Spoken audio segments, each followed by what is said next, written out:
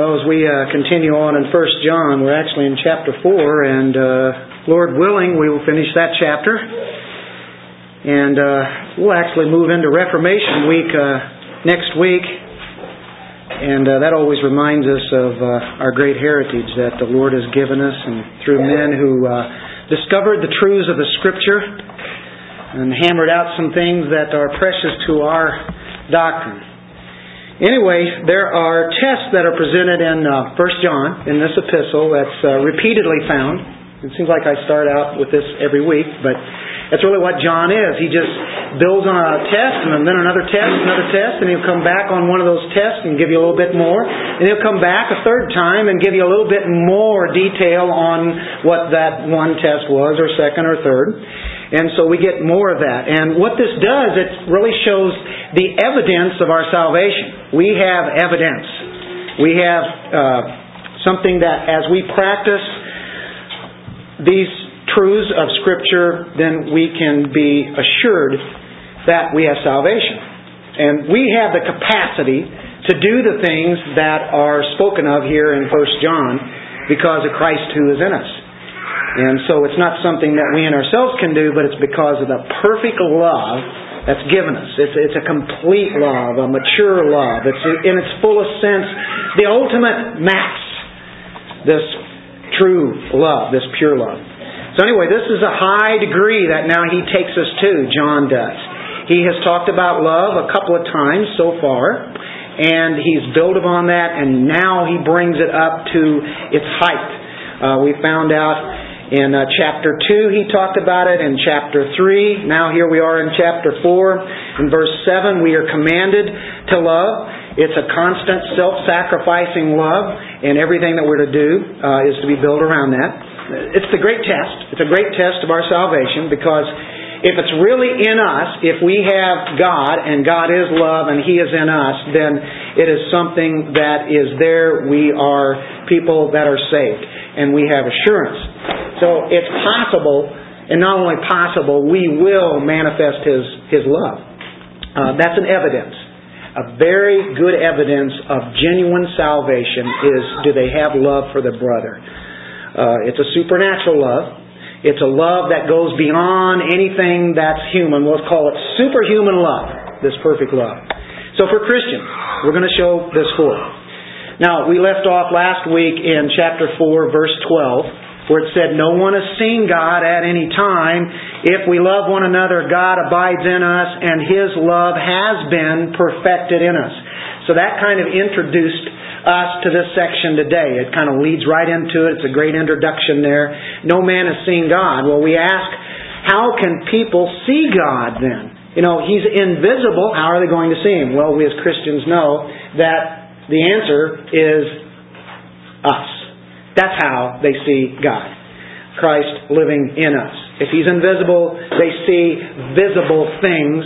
Physical people see visible things if they see, and they see in us that God actually exists. If we're manifesting that love, this is how we can impress upon them that God truly does exist. In a world, in a culture that says God doesn't exist, God didn't create, and the majority of them are in that kind of thought process. And so how can we convince them? Well, the best way is to be able to show it, but obviously we get to speak it too. We put God on display every time we come to worship as a congregation, because we love each other, we love God, we love worshiping with each other. I mean, that's the highlight of the week, isn't it? Isn't it the sunum bonum? Because we get to meet God's people as we have been with Him all week, and we come together to express that. So it's putting God on display. Well, we're at chapter 4, and we're starting at verse 13. And I'm going to read the first section here, 13 through 16. And we'll start kind of parsing that, taking that apart a little bit if we can, and see if this can help us. "By this we know that we abide in Him, and He in us, because He has given us of His Spirit. And we have seen and testify that the Father has sent the Son as Savior of the world. Whoever confesses that Jesus is the Son of God, God abides in him and He in God. And we have known and believed the love that God has for us. God is love, and he who abides in love abides in God and God in him. Now, have you ever noticed John repeats a lot of things? He knows our minds. We can get something and then the next day forget it. Hey, I can identify with that. I can read something and the next 5 minutes I have forgotten it. So he reminds us constantly. Peter said, I write these things so I remind us of these. So anyway, again, stuff that we already know, but he wants to get into a little more detail. Okay. Love is the assurance of our salvation. That is a great assurance. And this is why John wrote this letter. We have perfect love. We have the perfect love of God. We have assurance. And would you not say that this is the major theme of 1 John? I was talking to somebody yesterday, and they were wondering if, because they had sin in their lives, and we all battle sin, but they were becoming a little short-sighted possibly, and they wanted to know, hey, can we really know if we can have salvation? I kid you not. I go, oh, well, you need to be reading 1 John. Well, actually, I didn't exactly say it that way, but I said if you could turn to 1 John as time went on, I said, read there and you'll see the test if you're a Christian or not. And one of them is, do you have love for God? Do you show your love to God by loving others?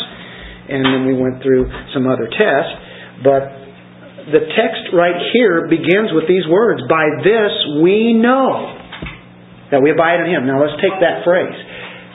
We know. And John keeps saying that all through 1 John. I write these things so that you may know you have eternal life. There's no reason to go around the rest of our Christian lives wondering, well, I'm not so sure if I can say I'm a Christian. I'm a Christian today, but I don't know what I'm going to do tomorrow. I'm doing pretty good today, but tomorrow... See, that's based upon our own selves, isn't it? That's a man-centered gospel. Christ-centered gospel says, hey, I'm in Christ because of what His work did. It's His grace. It's all His work. Sure, I want to be obedient. That tells me that I have a hunger for God and I have a love for Him. But John says this quite frequently. In chapter 2, verse 3, he says, by this we may be sure that we know Him. We may be sure we know Him. No, sure. Chapter 2, verse 5, by this we may be sure that we are in Him. He's saying you can be confident, absolutely. In chapter 3, verse 10, by this it may be seen who are the children of God. Chapter 3, verse 14, we know that we have passed out of death into life. This is for surety, isn't it? So if somebody says, hey, listen, you can't know for sure if you're getting into eternal life. There are big denominations who will tell you that. You can lose it. Matter of fact, I would say at least half the denominations believe that you can lose your salvation. That's pretty incredible. That's pretty incredible whenever you have all of these scriptures. I'm saying, what is wrong? Well, it's not biblical theology, and the Reformers discovered that after they came out of a background that says you can lose your salvation because it was works-oriented. It was based upon what you do. John keeps repeating this. Chapter 3, verse 19. He wrote this because people were saying, hey, you better be careful there. You don't know for sure. He says, by this we shall know that we are of the truth. By this we shall know. Chapter 3, verse 24. By this we know that He abides in us. He lives in us. We know. Chapter 4, verse 2. By this you know the Spirit of God dwells in you. Chapter 4, verse 6. By this we know the Spirit of truth. Chapter 5, verse 2. By this we know that we love the children of God. Chapter 5, verse 13. And here's the key verse of all. And people say, hey, you can't ever tell anybody that they can know. And John says, I write to this, to you who believe in the name of the Son of God, that you might know that you have eternal life. Well, that's John writing that. John is inspired by the Holy Spirit. God is telling us we can have assurance. So we're given evidences now in verses 13 through 16. By this we know that we abide in Him and He in us, because He has given us of His Spirit. The first one is found at the end of verse 13. God has given us His Spirit. How can you know? Well, we have the Spirit of God. We know He lives in us because the Spirit of God lives in us. And it's not the, as we often say, the burning of the bosom, as the Mormons will say. They say, you might ask them, well, how do you know that you really are a believer? And they'll say, I had a burning of the bosom. Can you imagine that? Some kind of fire going on. Well, we have, as Christians, subjective truth. There is objective truth. There is subjective truth. The Holy Spirit in us, He indwells in us. He tells us that. But still yet there's objective truth that will back that up. So we go to 1 John 3:24. This is easy. You turn back a page. Now He who keeps His commandments abides in Him and He in Him. And by this we know that He abides in us. Why is that? By the Spirit whom He has given us. Here's how we can know. The Spirit is given us. Well, we get more information all the way back to the book of Romans in chapter 8, verse 15. For you did not receive the spirit of bondage again to fear, but you received the Spirit of adoption, by whom we cry out, Abba, Father. The Spirit Himself bears witness with our spirit that we are children of God. So the Spirit of God is actually bearing witness with us. In Ephesians 1, verse 13 and 14, Holy Spirit is mentioned here. Says, in Him you also trusted after you heard the word of truth. And there's where the Word of God comes in. You hear the gospel, the word of truth, the gospel of your salvation. When you hear that, in whom also having believed, you believe that, you hear it, you believe it, then you are sealed with the Holy Spirit of promise. And here's the guarantee. Who is the guarantee of our inheritance? There's a guarantee. A down payment is made. The Holy Spirit is in us until the redemption of the purchased possession to the praise of His glory. That's what it's all about. It's all about His glory, right? So how can you know? Well, because of that. Subjective truth. Another good way to examine it is in Galatians 5. It says, the fruit of the Spirit is love, joy, peace, patience, kindness, goodness, faithfulness, gentleness, self-control. Fruit of the Holy Spirit. It starts showing out. It shows forth. So how do you know? Well, it's not just because you have some kind of impulse or you hear some kind of voice. It's because, you believe the gospel. You heard it, you believed it, you confessed Jesus Christ as Lord, you believe that the Father sent the Son to be the Savior of the world, and you confess that Jesus is the Son of God. The Holy Spirit is the one who tells you that, and that is one reason. Right here in verse 13 through 16, we are given three evidences that we can know, and we are Christians. As he says, we have the Holy Spirit. Now, in verse 14 and 15, we get a second evidence. And this is that God makes it possible. Not only just possible, He is the one that is the reason that we confess Jesus is God. Now, John says in verse 14, after he's talked about the Holy Spirit, he says, and we have seen and testify that the Father has sent the Son as Savior of the world. Probably, and most commentaries that I had read would say that we have seen is John and the other apostles, as he stated in chapter 1, when he said that we looked upon Christ and our hands have handled concerning the words of life. That was dealing with the apostles. So when he says it here, it's a good probability that we have seen, we testify. I'm telling you, you didn't see Him necessarily as he writes to these people, but he says, we saw Him. And we testify that He is the Son of God. And so they're relying upon the Apostle John and the teachings of the apostles that got to them, the Word of God and the Gospel, and as the Spirit of God had bore witness to them that He was the Son of God. Today we have the apostolic writing. The gospel comes from the Scripture. And we hear that. We hear what they preached about the resurrected Lord. Peter had said a great confession. Thou art the Christ, the Son of the living God. Then Jesus said, Blessed are you. You did not say that from your own self and your own intelligent mind. I'm kind of rephrasing that. You didn't do it because you thought of that, but what? God the Father revealed that to Peter to say that.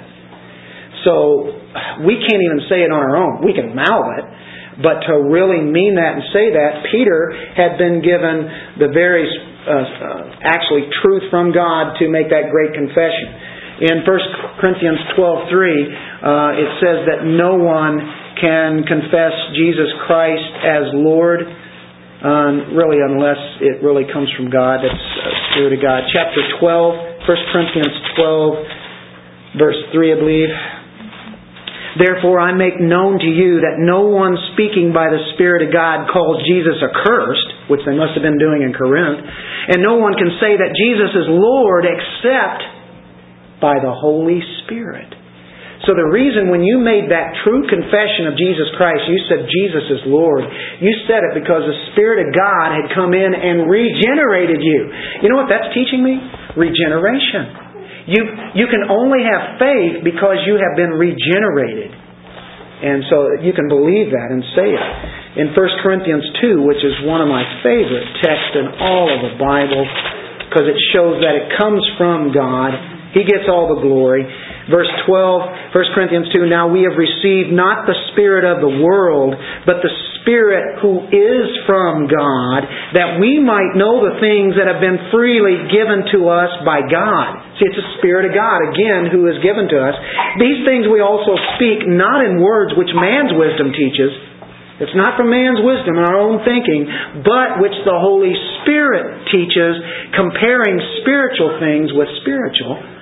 But the natural man does not receive the things of the Spirit of God, for they're foolishness to him, nor can he know them. They can only be spiritually discerned.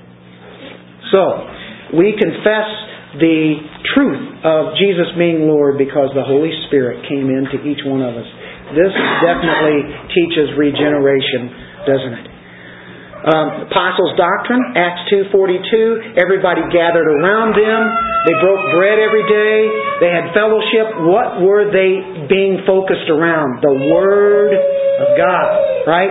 And that was the apostles' teaching. They took it on out, took it to the rest of Jerusalem, Judea, Samaria, uttermost parts of the earth. They preached the same gospel. The gospel then is believed. People confess. They're confessors of the apostles' doctrine. The original message of the cross. Of course, Jesus is the message of the cross. Jesus is the gospel. God is the gospel. But they are the ones taking that out, that apostolic message. And so what we do today, 2,000 years later, is place our faith in Jesus Christ and we confess that. We confess.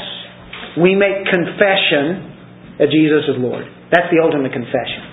There's confessions of faith, which are outlines of what you generally believe, but they're based upon the Word of God. This is where we got the power.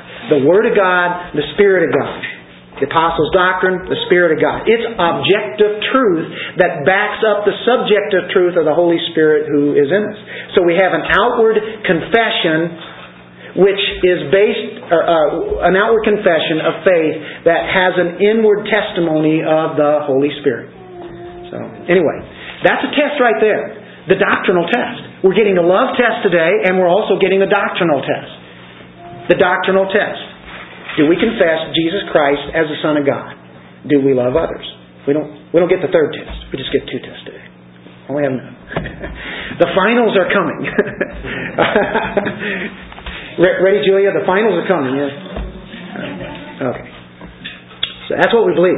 Now we go into the third evidence of this first part here. God has given us a Spirit, right? And God has also given us the Apostles' doctrine and confession. We confess that Jesus is Lord. We believe that, right? If we say, hey, well, I know that I'm a Christian because I confess Him as my Lord. He is my Lord. He is King. He's sovereign. He's totally in control of my life. I just desire for Him to control my life. To fill me up, lead me every day. Okay.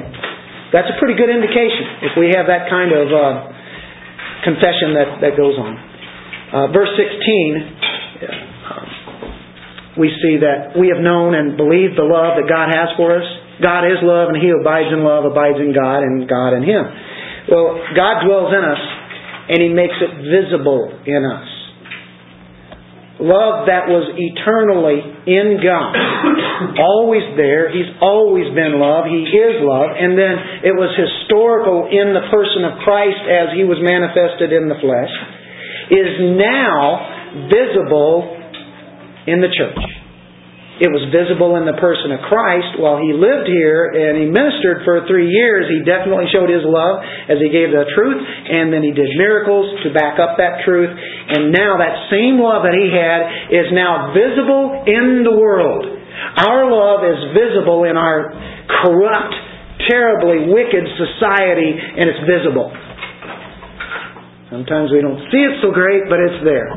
The experience of this love is going to prove the reality.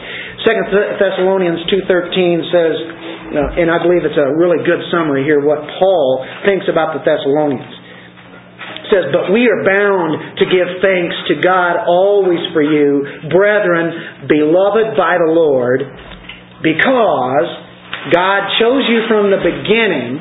Why? To be saved through sanctification by the Spirit and belief in the truth. He sets us apart, gives us the doctrine, He chose us, and then He does all this. And then what we saw was the two things of the work of God. Paul looked also into these Thessalonians. He looked for love and faith. Also hope. Those are the three great gifts that will continue on through eternity. But in 2 Thessalonians 1:3, here is what he looked for, and here's what he found in the Thessalonians. 2 Thessalonians 1:3. "We are bound to thank God always for you, brethren, as it is fitting." It's only fitting to be thanking God for you guys, "because your faith grows exceedingly." Like that adverb there. "And the love of every one of you all abounds toward each other." He says, there is why I know you are Christians. Your love, your faith is growing exceedingly. Exceedingly. It's abounding. It's going over and above just a straight love. They continue to do it. And his prayer for them was that it wouldn't stop. Hey, you really love each other. Do it more. Do it even more. He said, well, that's enough. Okay. Now I've shown love there. I'm going to kind of back off a little bit now. No. What does he want that love to do? To keep on superabounding. To go over and above. Keep doing it. Say, well, I've done enough. What more can I do? And he just keeps pouring out all that love that he has. You can't ever outdo God, and he'll just keep pumping it in. You know, in Romans 5, he says this love is poured out abundantly in our hearts. Well, man, we haven't. And you can say, well, I'm out of it now. Well, all he does is come in and he just fills it up again. He just keeps doing that. Boy, what a God, a great God. He never runs out of love. You're going to know that you abide in God and God abide in you because you abide in love. Did you catch that? That's what John said. Okay. Understand that God did this out of love. Because God is love, and therefore if you are belonging to God, then you are characterized by this nature of God, His love. And then you will love the way that God loves. You look at the triune God. God the Father loves the Son loves the Father. Holy Spirit is in there. They're all just loving each other in a perfect God-like love, not like the Hollywood love. And then you will start loving those who belong to Him, even though they are the unlovely, at least you think. And you even start loving your enemies, who are not even Christians, who hate you because of your love for God. And you hate and you hate the fact that they don't love God, but you want them to love God, so you show love to them. How did I ever do that? I didn't even practice it. Sorry about that. Let's move on. Okay. Love is our testimony. Love is the assurance. Love is the assurance of our salvation. Well, that was point number 1. Hey, we're through that one already. And that's 3 verses. Usually we are going, Okay, we better back out of this first verse and start moving on, right? Okay, chapter 4. Can I do that? Is that legal for me to do, to look at my watch while we do this? Most guys take it off and put it up there, but I just had to look. Sorry, I peeked. Okay. Point 2. I can do that because there's a break here. All right. Give you a chance to rest your brains here. Chapter 4, verse 17 now. This is the second section. We only have 2 parts today. We don't have 3. We are moving along. Okay. Love has been, what's the key word today? Perfect. Love has been perfected among us in this. What? That we may have boldness in the day of judgment. Because as He is, so are we in this world. There is no fear in love. Here's our word. But perfect love casts out fear, because fear involves torment. But he who fears has not been made perfect in love. We love Him because, there it is, He first loved us. Ooh. If someone says, I love God, and hates his brother, he's a liar. For he who does not love his brother, whom he has seen, how can he love God whom he has not seen? And this commandment we have from Him, that he who loves God must love his brother also. Do you think John is black and white in his writing? Do you think he's really hard to understand? He really is not hard to understand. It's just simple. It's black and white. It's up in front of you and say, Dennis, I know we've talked about love. It seems like week after week. Can't you turn the page and go on to another topic? Well, we will. But that's where we're at. And so we continue on. I don't apologize, right? No, you're not tired of this, right? Because in the depth of God's Word, hopefully we can draw something out of here that means something, or make something come to our memory to make us recall. Love is made complete in the Christian. That's our second part. So the topic of love is expanded in this section even more than it has been before. John just says, hey, I've talked about this now. I want you to check this out. Examine this. God lives in us and we in Him. We know that. Perfect love starts with God. Well, that's simple. We talked about that. It's God's initiative. Evangelical world today would never say that we first loved God and then God loved us, because they know this text. We love Him because He first loved us. And then you could probably ask them, well, if that be the case, that means we didn't love Him, right? Well, I guess in a sense, they might say. And of course you could turn them to Ephesians 2 and show that we were at, like Romans 5, or we are at enmity with God, or we're dead in our spiritual, we're dead in our sins and trespasses. You know, we're dead people spiritually. We hate God. We're enemies. We're sinners. And we know it has to start with God. So if that be the case, then He not only loved us, but we also see that He chose us against what would have been, as far as our own little will, which is bound in sin. And so we get this, we loved Him because He first loved us. Now it's in verse 19, but 17 and 19 we're pulling together here, and then we'll pick up the rest of the verses. Love is a characteristic in this text context. Alistair Begg said this, so I'll take his word for it. Love here, even though it's commanded in this text, love has been perfected among us in this. That means when you interpret Scripture, you have to see where it's at in the context. What is the word? How is it defined? And we see here, He first loved us. He comes in and slays our pride, knocks our feet out from underneath us, shows us that we have nothing good about it. And we don't deserve Him, and we don't deserve His love, and so perfect love comes in. And so He's not saying, hey, you have to love. We've already seen that, we'll see it again, and we'll round it up with that practical insight. But here He's saying this is our characteristic. Now the word perfect can bother people, because they'll say nobody's perfect. And I think that's a good statement to say. But in the context of where we're at and throughout Scripture a lot, we must find out what that word perfect or perfected is, and then put it into where we're at, where we have been, where we're going. And I think we might get this word defined a little bit better then. The word is teleao, and how many here have heard of that word? Teleao. Teleao is really how you pronounce it. But that means the same thing that what Jesus had said before. Teleos. It is finished. It's complete. It's accomplished. It's fulfilled. We've come to maturity. It's perfect. Now, we're not talking about being flawless or sinlessly perfect here as Wesleyan theology would be talking about.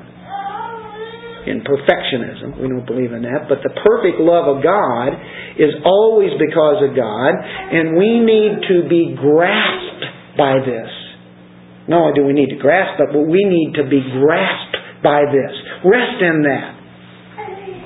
Accomplished.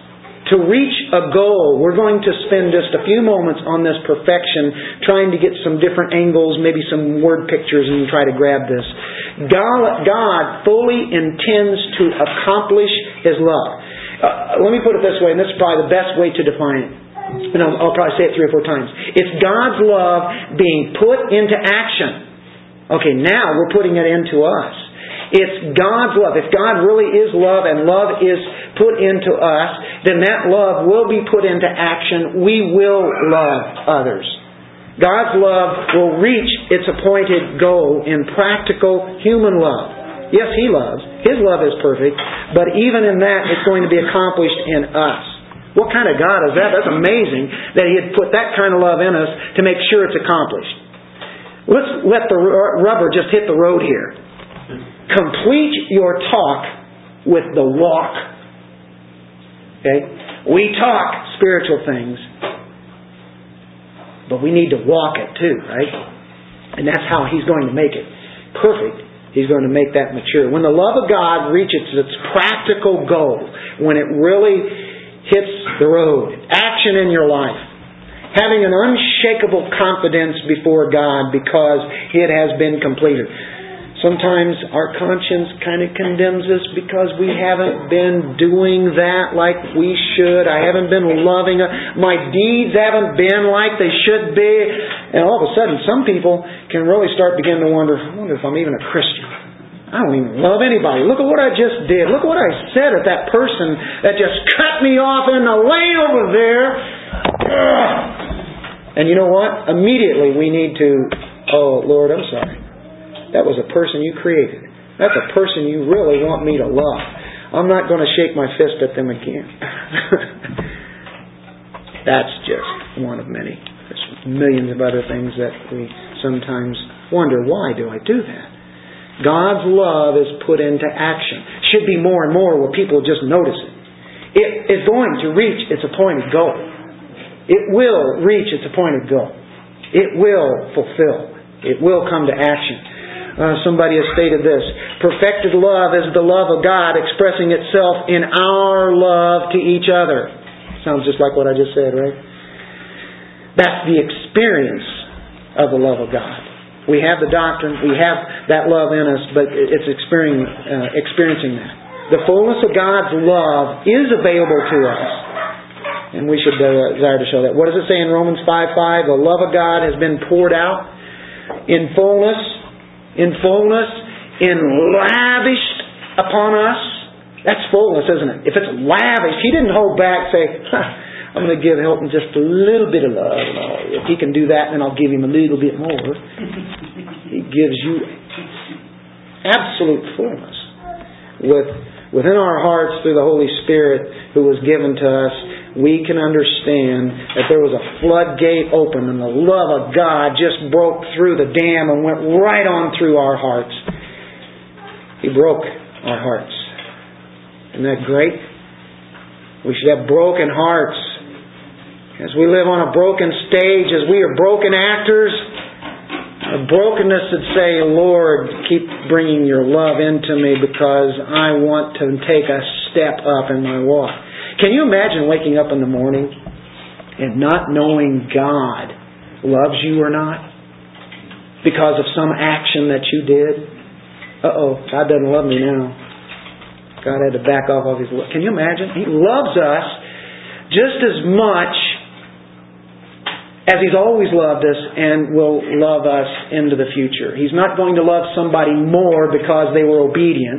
And He's not going to love somebody less because they were disobedient. He still loves them the same way because it's an eternal, perfect love. Wow. We don't understand that, do we? Our love ebbs and flows and tides and, it just comes up and back down. It can just be all over the place. Those are emotions. But agape love is always the same. Can you imagine not knowing His love, though? Boy, it really puts us at rest and at peace, doesn't it? So He enlightened us. He opened our eyes. He awakened us. He brought us out of death. He brought us out of darkness into the light. And the Holy Spirit came in. We embraced the gospel of Jesus Christ. He comes in, takes up residence in our lives. He lives here. God, the Holy Spirit, actually lives in us. We are the temple. Incredible. He takes up residing in us. Well, verse 17 also shows that perfect love is marked by confidence. Love has been perfected among us in this, that we may have boldness. Because you have the love, you have boldness. Verse 17 tells us how to have something everybody wants to have. And then verse 18 is going to tell us how to get rid of something that everybody wants to get rid of. That's interesting. So 17 is like something you want to have, and then the other one's kind of on the other sense, something you want to get rid of. The word here for boldness is parhesia, and it means confidence. It means to even be blunt, to have such boldness to go right up into the throne room. And if you were from a society that had kings, you would never just walk up right to the king and just start speaking to him. If you were invited, you can go to the king, and then you have to take almost like classes and learn how to stand before the king. And if you have the opportunity to talk, how you're supposed to talk and address the king. And here he says we have boldness. That's a word. That's the word for the moment. And we've looked at perfect or perfected love. Now we look at boldness. Go right into the throne room. We've heard of that before. That's what He's given us. Now, in 1 John, that's the same book, isn't it? Back a couple pages, chapter 2, verse 28. And now, little children, that's all of us, abide, remain, minnow, right? Stick around in Him. Live in Him, that when He appears, we may have confidence and not be ashamed. That's dealing with the second coming. That means whenever He comes back, we have boldness in thinking, I want Him to come back. Whenever He comes, I'm ready. I want Him to come back. People who are not sure, or they're enjoying the things of this world, say, well, I'm not quite ready for Him to come back now. Somebody might be getting married and they say, well, He can come back a couple years after we've had our honeymoon and everything. Boldness in that the Christ is going to come back, a second coming. We'll look in 1 John 3:21. We'll just stand right here in the book of John. That's easy, isn't it? Verse 21. We remember this. Beloved, if our heart does not condemn us, we have confidence or boldness toward God. Why do we have that confidence? Well, whatever we ask, we receive from Him because we keep His commandments and do those things that are pleasing in His sight. So we have confidence in prayer. That means we're going to ask what Jesus would ask. We ask in Jesus' name. If we've been on His Word, then we're going to know what kind of prayer that we should ask. And sometimes we're not sure, so we ask anyway and say, Lord, it's still Your will, though. And if that's not what You want, it's okay. we're still praying in Jesus' name, in His authority, in what He would be asking. So we have confidence when we go in prayer that He's going to answer that prayer, isn't He? We have that confidence. Now, He's going to do it in His timing. Ephesians 1, verse 5 and 6 says we are adopted. It says we were received. It says we were accepted in the Beloved. Romans 8, 14 and 15 says that we're children of God. It says we are heirs of God. We can come right up to Him, to this Abba, Father. That's confidence, isn't it? Man, what grace has been given to us knowing that we have this perfect love and it's marked by confidence. We can have confidence to know that the Father treats us the way He treats the Son. I really had to think about that. Because, see, we are brothers of Jesus Christ. We are co-heirs with Him. That's an amazing thing. It doesn't lift us into any godhood, but that's incredible that He's not even ashamed to call us brethren. That's staggering. Now, we can have confidence just like the Son had when He was here on earth about not facing judgment. As it says here in 1 John, we may have boldness in the day of judgment. Why? Because as He is, so are we in the world. No Christian should ever fear the judgment. And that's kind of where we're working into now. You can say, day of judgment. And we'll get into the word fear in a moment. And fearing and judgment just tie right in together here. But the day of judgment here, or this judgment, is the day of judgment when you think of God is separating the sheep and the goats, or when you're before the great white throne judgment.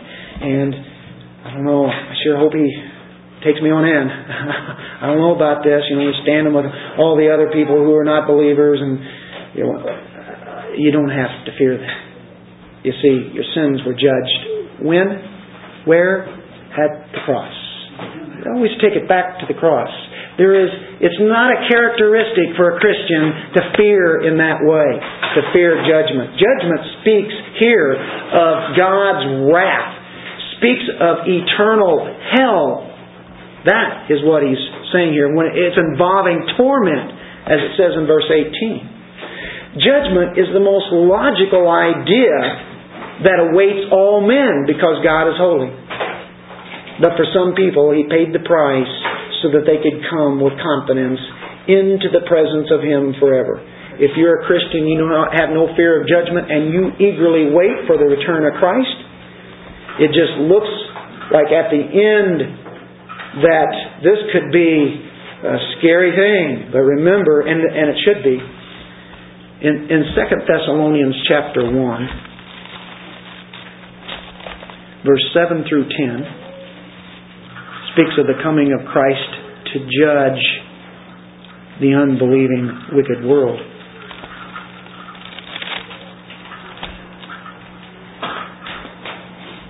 When it comes back, it says, to give you who are troubled rest with us. That's what Paul says. We want you to have rest. When the Lord Jesus is revealed, the curtain is pulled back. It's a revealing. Apocalypse.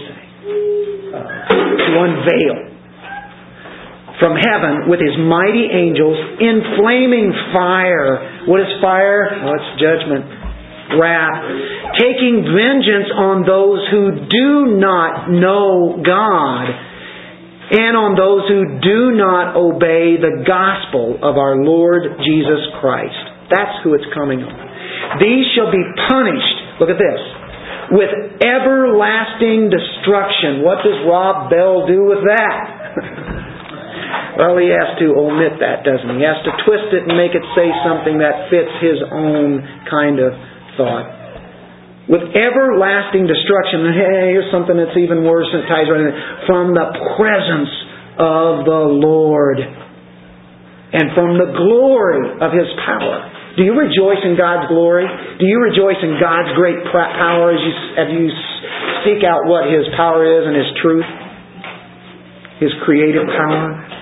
When He comes in that day to be glorified in His saints, when He comes back, we're going to meet Him in the air, and then we're coming right back with Him to do what? To show His glory. He's showing His glory, and it says to be glorified in His saints. We're not going to be waiting for judgment, and to be admired among all those who believe, because our testimony among you was believed. Wow. He's coming back with retribution. That's the thought.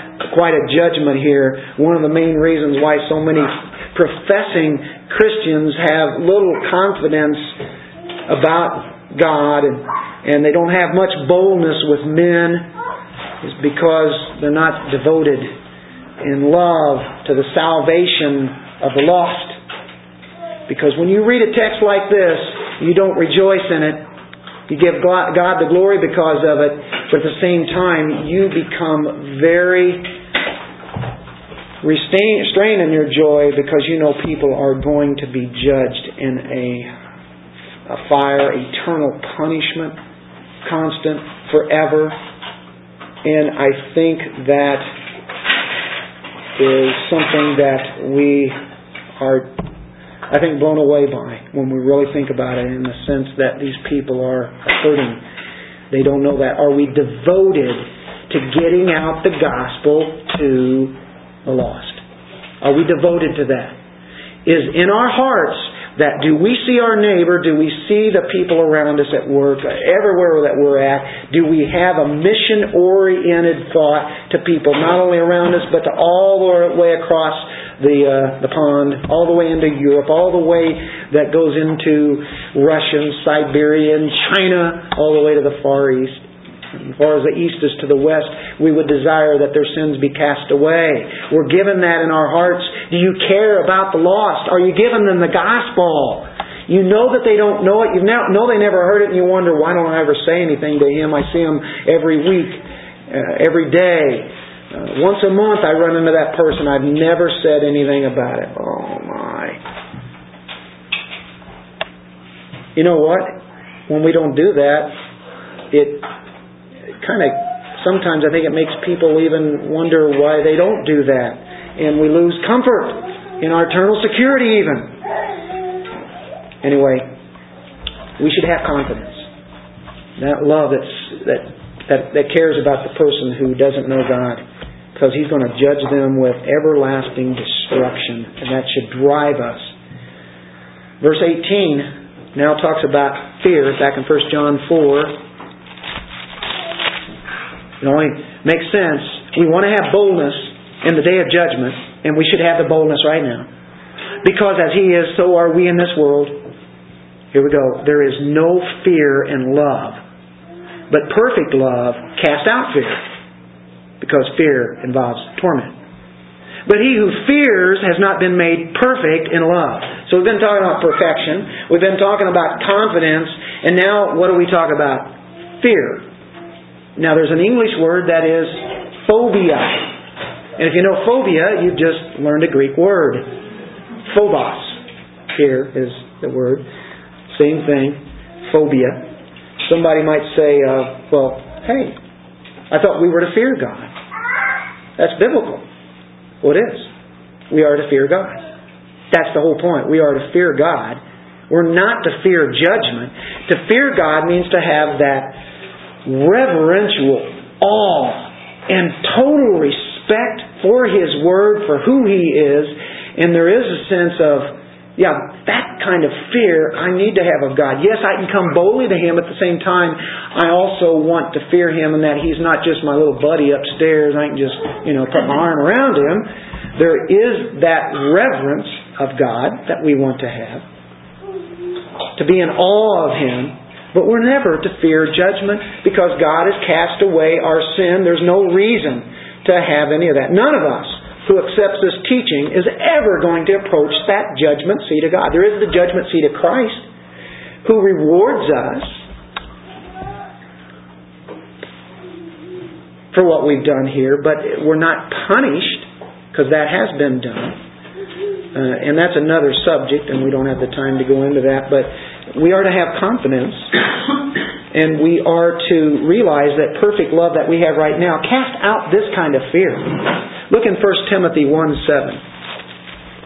1 Timothy 1:7. Desiring... No. You know what?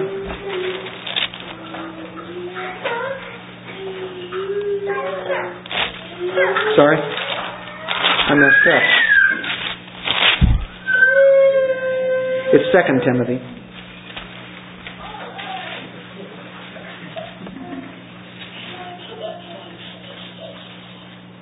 But God has not given us a spirit of fear, but of power and of love and of sound mind. We don't have a spirit of fear, but we have the spirit of love. So Timothy, as Paul writes to Timothy, is in agreement with what we see also here in John. Perfect love casts out fear. Interesting, isn't it? It banishes fear.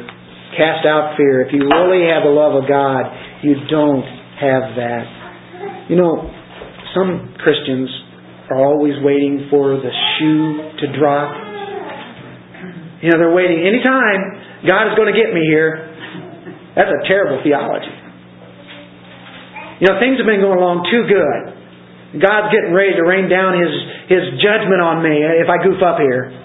And I know it's going to happen any time. So we walk around all of our lives just waiting for that to happen. And that's not right. That's people anticipating calamity. Yeah, God might bring along upon another trial. He does do that. It's a constant thing. But and that's not even anything to fear. But people can walk around and be paralyzed. Perfect love, knowing the love of God that He has in us, would never do anything that would harm or hurt us. Never ever would do that. It's always for our good. Perfect love. God's love drives out fear. So now we go back to 1 John. And he's showing who are true Christians. Christians really have the confidence, don't they? Verse 20. If someone says... Oh, this sounds kind of repeated again. If anyone says this, right? John says this all along. I love God. Oh, I love God. I love God. And hates his brother.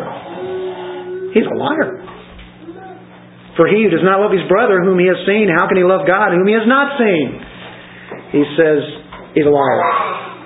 That brother is deluded. John is saying he's not a brother in the Lord. Go back to 1 John 2, verse 4 and 5. He who says, there we go, he who says, if we say, I know Him, and does not keep His commandments, is a liar. And the truth is not in him.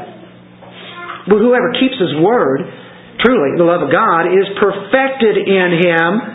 By this we know that we are in Him. There's the love of God perfected in the true believer. If you know God, then you'll keep His commandments. If you know God, you will love Him. So there was a test of obedience right there in that one. And also God's love that's poured in us. So in verse 20, for the 7th time in 1 John, if someone says... And you'll constantly have the if-we-sayers. Oh yeah, I've been a Christian. I've been a Christian all my life. I don't know how many people I have talked to that have come in the store and say, I've been a Christian all my life. In one sense I can say, okay, I understand what you're talking about. I have to wonder, as soon as they came out of the birth canal, were they a Christian? Well, maybe they've been chosen by God, but there's a point in time where they believe the gospel. They believe the truth. And they then have faith. And that's what it requires. Faith comes by hearing, and hearing by the word of Christ.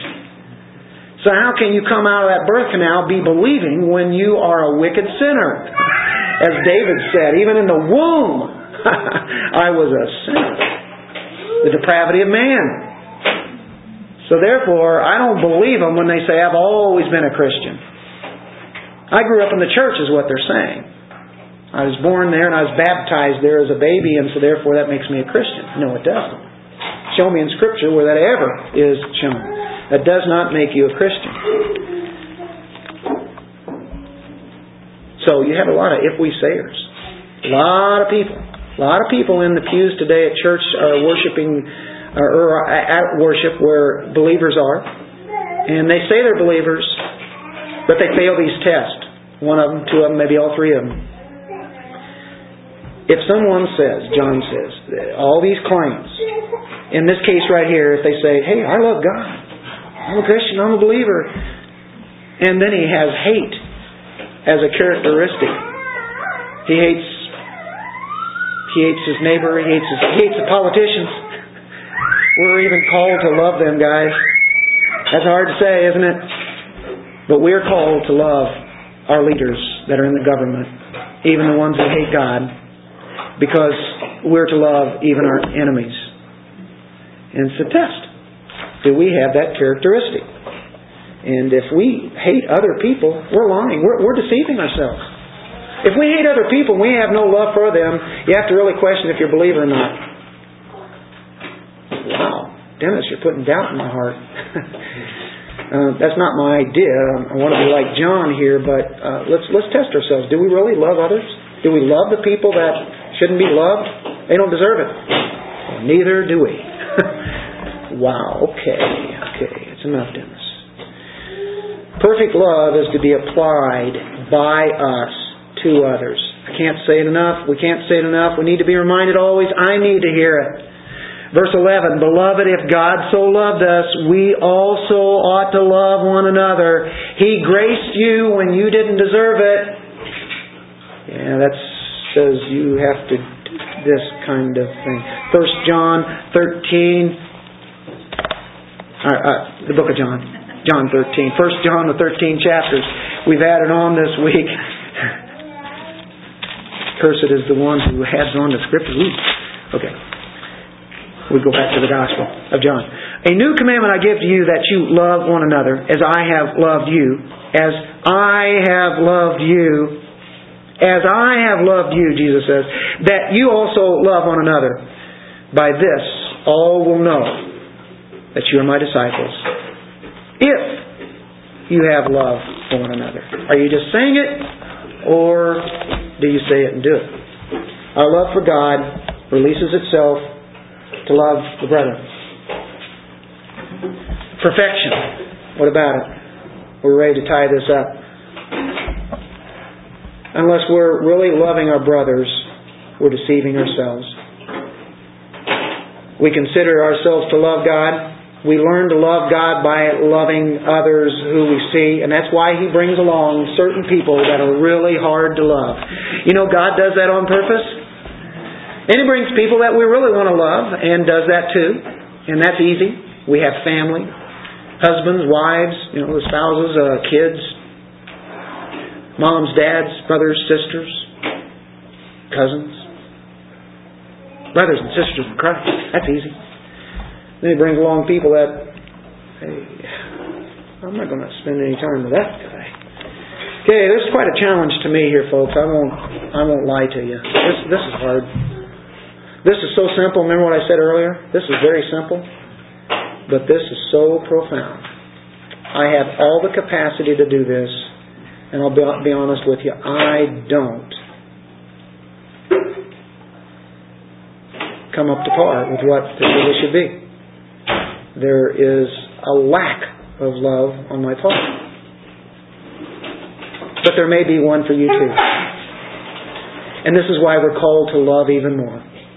And then when we've done that, then we're to love even more. But I did this, and to love even more. But I did that, and to love even more. Here's some questions. This is a challenge, folks. We're going to get to the nitty-gritty. And we're going to go out here in a blaze. Are you ready? Are you ready? Brace yourselves. What about the fact that we're so prone to criticize other Christians? What about the fact that we're ready to jump to negative conclusions about those who are Christians? What about the fact that we're slow to bear their burdens? What about the fact that we are unwilling to walk in their shoes?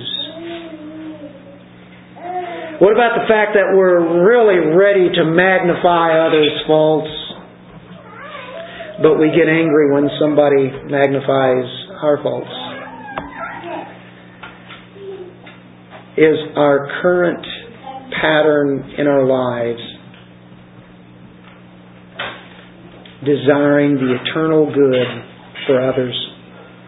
Is that our pattern? We would sure hope. Are we merely making ourselves comfortable in this life? Are we merely making ourselves have it easy as we can? Have our name esteemed and whatever? What we need to do is ask God to fill us with His love, which He does. He's already done it, but there's a practical aspect. We are to be being filled with the Spirit, the same thing. Colossians says, be being filled with the Word of God, which is the same thing. We have the Word of God and the Spirit of God. We're being filled, then we can do this. When we're inconsistent in our walks, we really make it difficult for the unbelieving world to really make sense out of this belief, this Christian faith that we have. It's confusing to them when we say one thing and we don't do or do other things that contradict what we believe. We leave our non-Christian neighbors saying, I don't see any reason why I would want to believe what they believe. I don't see any reason. I don't see it at all. The source, and here we come back. Here's where the grace of God comes back. He convicts us, but then He reminds us the source of love is Him, and He resides in us.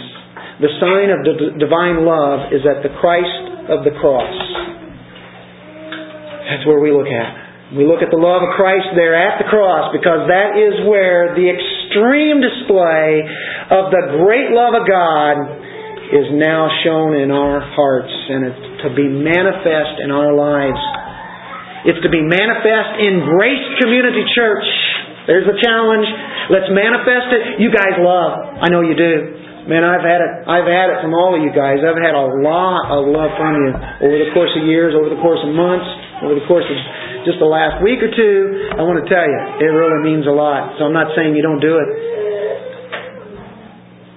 But let's do it more. Let's even keep doing it more and letting it just shed abroad and run out of it where God has to come in and fill the cup again. Thank you, Lord, for giving us your love. Let's pray. Lord, deliver us from the deceitfulness of our heart. Create in us, Lord, a pure heart. Give us a spirit that's willing to believe in the truth, to obey the very beauty of Jesus Christ, because that's where the good news comes in. You are the balm in Gilead. You come in and heal those wounds. You come in and show us, you convict us and lay open the very guilt of our sin, but you come in and you fill us with joy. You fill us with peace because of the forgiveness that's found at the cross. And the promise of eternal life, so that we may know that we are in you and you are in us. Lord, free us from the selfishness and our pride so we can love the very way that you love us. Thank you, Lord, for your word and your Spirit, and help us to show the Christ in our lives today. In Jesus' name we pray. Amen. Amen. And I'm going to ask our musicians to come up and prepare our hearts to come to the table.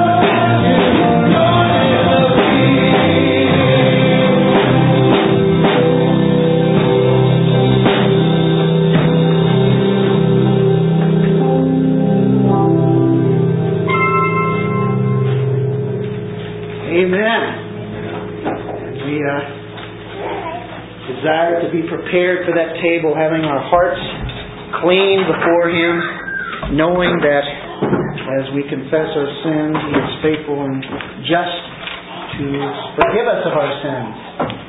And we get to look upon Him even more so and see the fullness of Christ.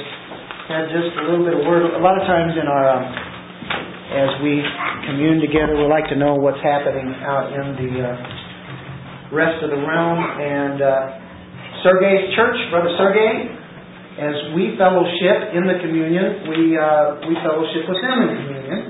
And we have been blessed by God in a lot of ways. And the finances in this church, we've taken a lot of that money and spread out in a lot of different places, a lot of different ways. You guys just keep giving and love. It's incredible. So we just keep letting it go out. And we had some go out a week or two ago. Here's was his answer to that. The next day he says, Dear Dennis, your family and church of the Lord at you, we warmly give thanks to the Christ of Jesus for you and for your love to the people of the Christ. We have received from you the help for ministering to the Almighty. He says $500, that's what we do. And $500 to them is a lot more than $500 here, so that's good to know. We bless you in the name of sovereign God, and we pray to the Christ for you, and we ask God to render to plentifully you all blessings of the kingdom of heaven for glory of the Christ! Exclamation. Big to you, thanks.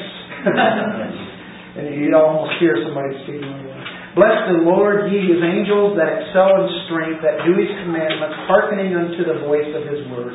Bless ye the Lord, all ye His hosts, and ministers of His, that do His pleasure. Bless the Lord, all His works in all places of His dominion. Bless the Lord, O my soul. And he took that right out of Psalm 103, verses 20 through 22. So his prayer, and he constantly gives Scripture. He'll address with Scripture. He has Scriptures all throughout his letter. He ends it with a prayer for us. He has, I say he, it's his church. They're getting blessings for us. That little small church there has been blessed and given stuff out to people, DVDs and Bibles. The gospel has been given out. I'll give you just a little sample. I'm not going to take too much time. I'm just going to do a highlight, and then we'll take our communion, as remembering how God has used the blessing He's given us as we help them as they take the gospel out. And He uses 24:14 in Matthew, "In this gospel the kingdom shall be preached in all the world for a witness to all nations, and then shall the end come." And this is another letter that He sent before. Altogether with you, the church, who love and wait the coming of the Christ, we pray to Christ for you, you workers of the Lord in His vineyard, faithfulness and obedient to the Master, you accomplices of evangelism, of grace in Siberia. Through your support, the Lord becomes famous in Siberia. Amen. Using the distribution of savor of glory, the hymn, we have been very blessed by God to visit New Village with such name, Shabalino. There a young family, Valera and Luba, with pleasure have accepted from us the grace gospel. We have told him about the Christ and have presented the New Testament and disc DVD with sermons and Christian songs. We ask you to pray for rescue of this young family to both of them for 28 years in the settlement of Troas. We visited the family of Sister Margarita. Her husband Gina drinks often vodka and consequently in their house material ruined. This time God has blessed us to find His house and sober. Margarita has invited neighbors to listen to the kingdom gospel's gods. Audrey, neighbor Lijumila, I don't know, is he talking about our Audrey? Her husband Maxim, you know Maxim on your street? And 4 children.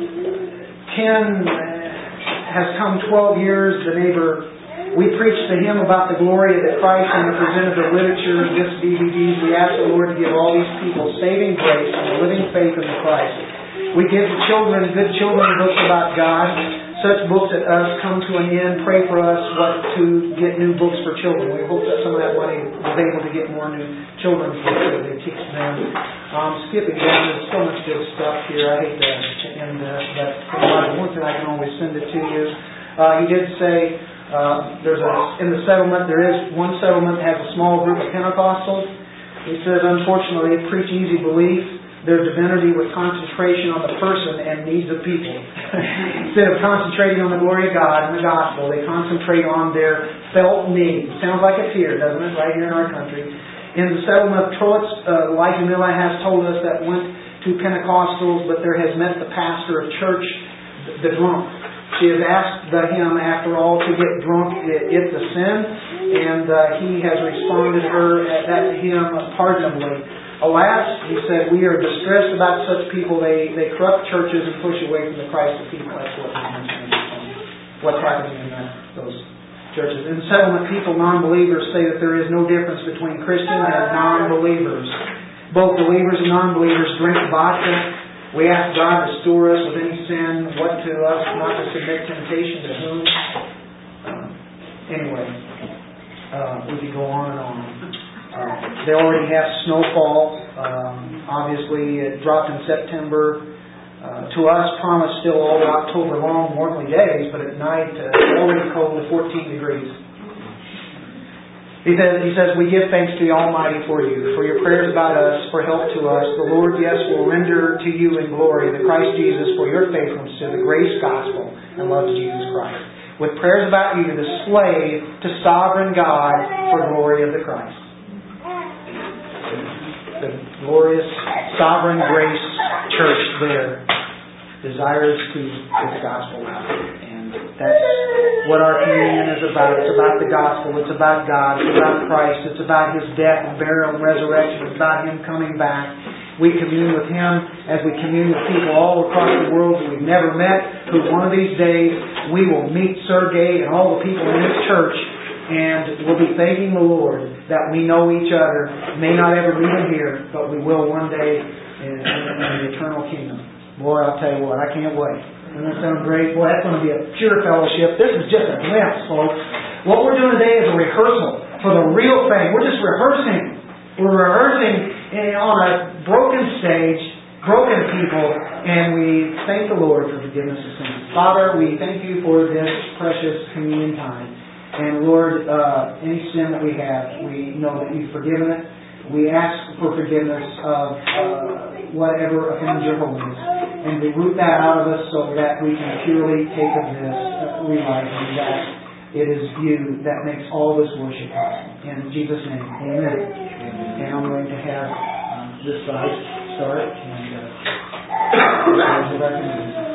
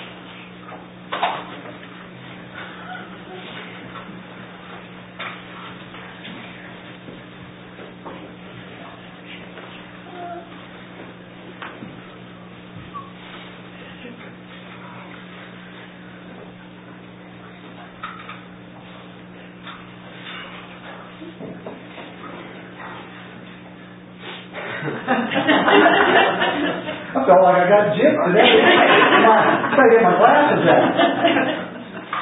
Thank you guys for preparing. I think we ran out of communion. Been using that for a little while.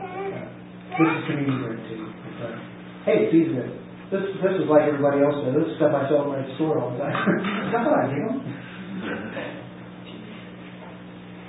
Body, bread, juice, flex on the person of Christ, these symbols really show a picture of what is happening. And hey, why not say that blessing? Blessed art thou, O Lord our God, in the universe, who brings forth bread from your hand.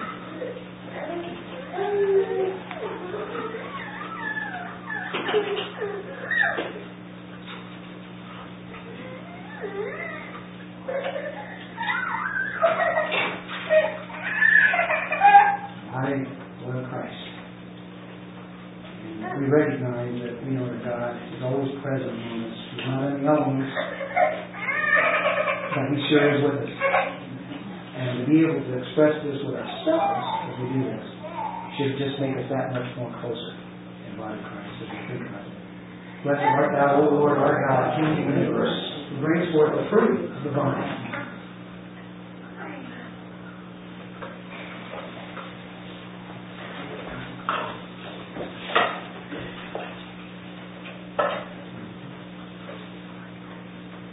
Let's stand. Let's close. Ryan, could I ask you to close this?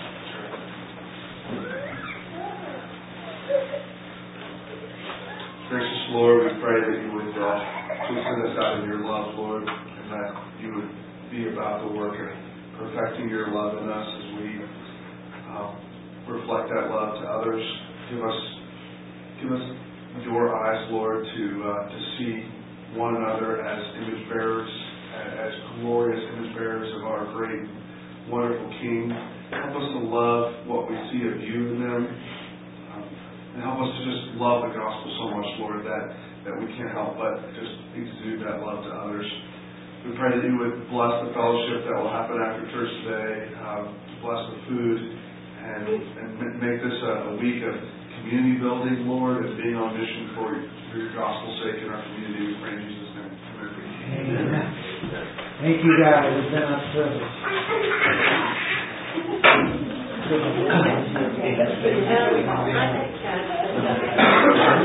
Me too.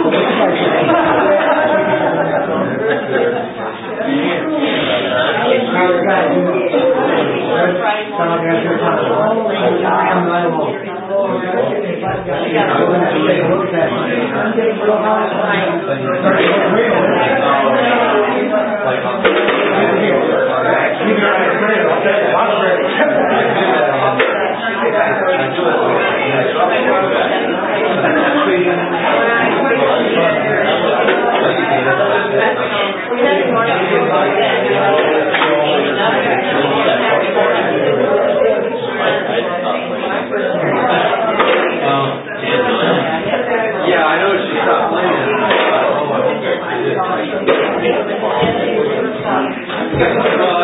Sometimes I wonder about like when you get, but like the thing with all of you. That was about the most